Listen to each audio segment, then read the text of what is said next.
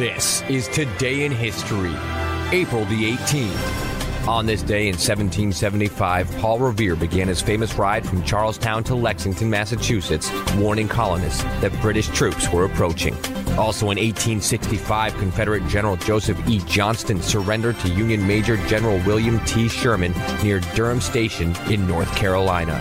On this day in 1906, a devastating earthquake struck San Francisco, followed by raging fires. Estimates of the final death toll ranged between 3,000 and 6,000. In 1923, the first game was played at the original Yankee Stadium in New York. The Yankees defeated the Boston Red Sox 4-1. On this day in 1938, Superman, a.k.a. the Man of Steel, made his debut as the first issue of Action Comics went on sale for 10 cents a copy. Also on this day in 1942, during World War II, an air squadron from the USS Hornet led by Lieutenant Colonel James H. Doolittle raided Tokyo and other Japanese cities.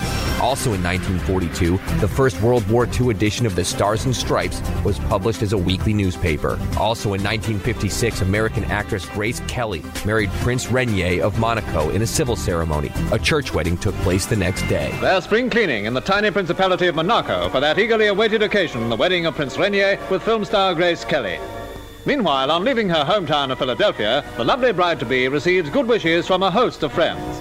Relentless high-pressure publicity followed Grace on board the liner Constitution for a last-minute press conference. I think just taking the step of marriage is enough to give a girl a bit of a twin. And in 1966, The Sound of Music won the Oscar for Best Picture of 1965 at the 38th Academy Awards. Also in 1966, Bill Russell was named player-coach of the Boston Celtics, becoming the NBA's first black coach. Bill, my first comment on your first day as coach here is that you're the most relaxed-looking son of a gun I've seen in a long time. Is this a facade?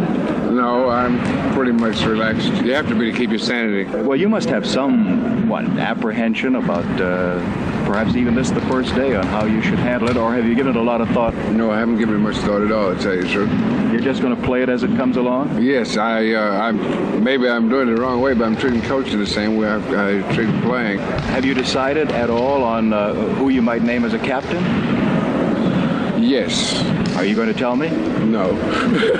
Also on this day in 1983, 63 people, including 17 Americans, were killed at the U.S. Embassy in Beirut, Lebanon, by a suicide bomber. And on this day, in 2012, host of American Bandstand and New Year's Rockin' Eve, Dick Clark, dies. Clark died from a heart attack at a Santa Monica hospital in California, where he went yesterday for an outpatient procedure. Clark had been plagued by health problems in recent years, including suffering from a stroke in 2004. He was the beloved host of American Bandstand and his New Year's Rockin' Eve specials. Dick Clark was 82 years old. On this day in 2012, Dick Clark, the TV personality and producer best known for hosting American Bandstand, an influential music and dance show that aired nationally from 1957 to 1989 and helped bring rock and roll into the mainstream in the late 1950s, dies of a heart attack at age 82 in Santa Monica, California. The clean-cut, youthful-looking Clark, dubbed America's oldest teenager, was also the longtime host of the annual telecast New Year's Rockin' Eve and headed an entertainment empire that developed game shows, awards shows, talk shows, made-for-TV movies, and other programs. I knew when I was 13 what I wanted to do. It's very rare. I walked into a radio studio and saw Jimmy Durante and Gary Moore do a radio show, and I said, wow.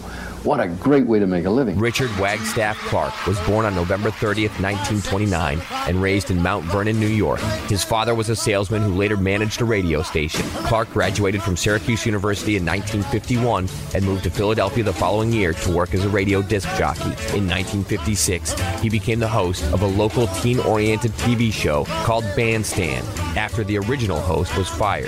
In 1957, American Bandstand, as it was renamed, began airing nationwide. The program, which showcased ordinary teenagers dancing to records and musical acts introduced by Clark, quickly became a hit with millions of young viewers who tuned in for the latest music, fashions, and dance crazes. Clark helped end the then standard practice of having white singers cover the songs of black artists on TV, and a number of African-American performers, including Chuck Berry and Chubby Checker, made their national TV debut on American Bandstand. Live from Philadelphia, it's time for America's favorite favorite dance party, American Bandstand.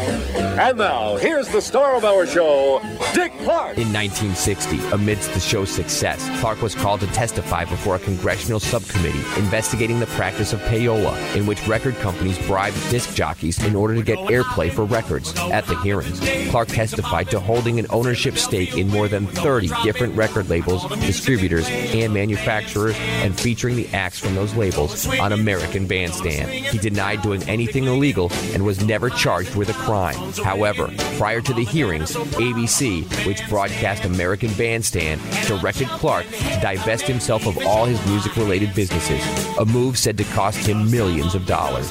Dick Clark furthered his place in pop culture as the host and producer of Dick Clark's New Year's Rockin' Eve, a TV special that debuted in 1974 and included musical performances and live coverage of the ball drop from New York City's Times Square. Clark helmed the telecast every year until December 31st, 2004, having suffered a stroke earlier that month. Though the stroke left him speech impaired, he returned to the Countdown special the following year with Ryan Seacrest as co-host and continued to make annual appearances through 2011. Dick Clark, host of American Bandstand and New Year's Rockin' Eve, dies April 18, 2002 on this day in history. Gee, this joint is jumping. They made such a fuss just to see us ride. Hey, it's Mr. Dick Clark. What a place you've got here. Swell spot.